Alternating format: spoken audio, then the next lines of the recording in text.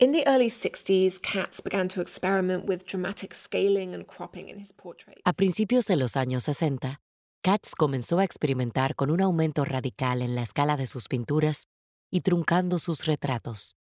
En la sonrisa roja, que es una de sus imágenes más emblemáticas, el distintivo perfil de hada se amplía hasta ocupar la mitad del plano de la imagen, mientras que la otra mitad es un campo de color rojo luminoso sin matices.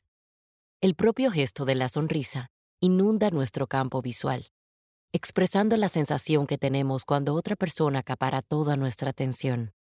Katz ha hablado de la influencia que tuvieron las vallas publicitarias en el desarrollo de su estilo, refiriéndose a su contundencia, pero también a su romanticismo.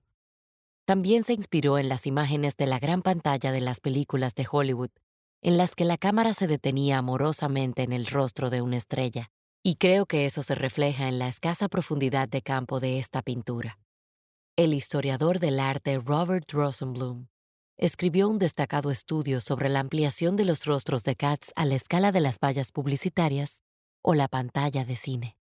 Describe cómo Katz tomó a las personas de su vida doméstica y social y las arrancó de lo que él denomina la acogedora intimidad de una tradición europea del retrato privado.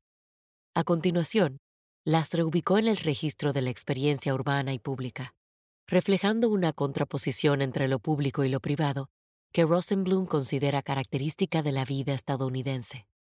Era una época en la que el arte pop, con su interés obsesivo por los medios de comunicación de masas y el consumismo, estaba ganando terreno, y el glamour vacío del rostro profusamente maquillado de hada, contrastado con este vívido color escarlata, tiene sin duda relación con la estética pop.